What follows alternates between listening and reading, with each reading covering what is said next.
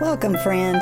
I'm Melinda Burnett, and this is How I Read It, where I take a scripture passage and make a few comments, draw a few conclusions, and cultivate my faith journey with some prayerful reflection and action. This is our series on Luke, and in this passage, we are reading Luke chapter 10, verses 21 through 24.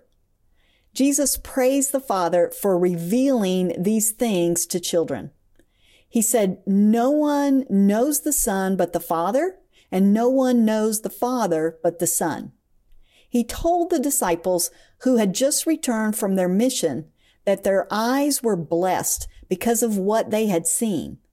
Prophets and kings before them wanted to see those things, but did not. There is again here a pattern of joy in the relationship with Jesus. The question of who is this man is answered by revelation. Then comes relationship, following additional revelation and relational joy. Did you get that? Who is this man is answered by revelation. After the revelation comes relationship, following additional revelation and relational joy. Jesus finds joy and has joy in his people.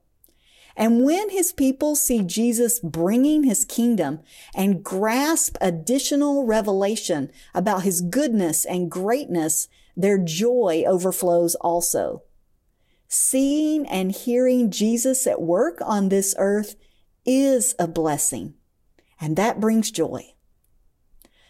So I ask you, Holy Spirit, for fullness of joy today.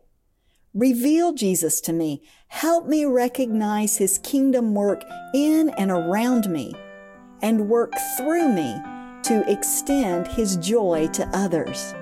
Amen. Thanks for hanging out with me. This is How I Read It. Music composed and performed by Janet Burleson Wiseman.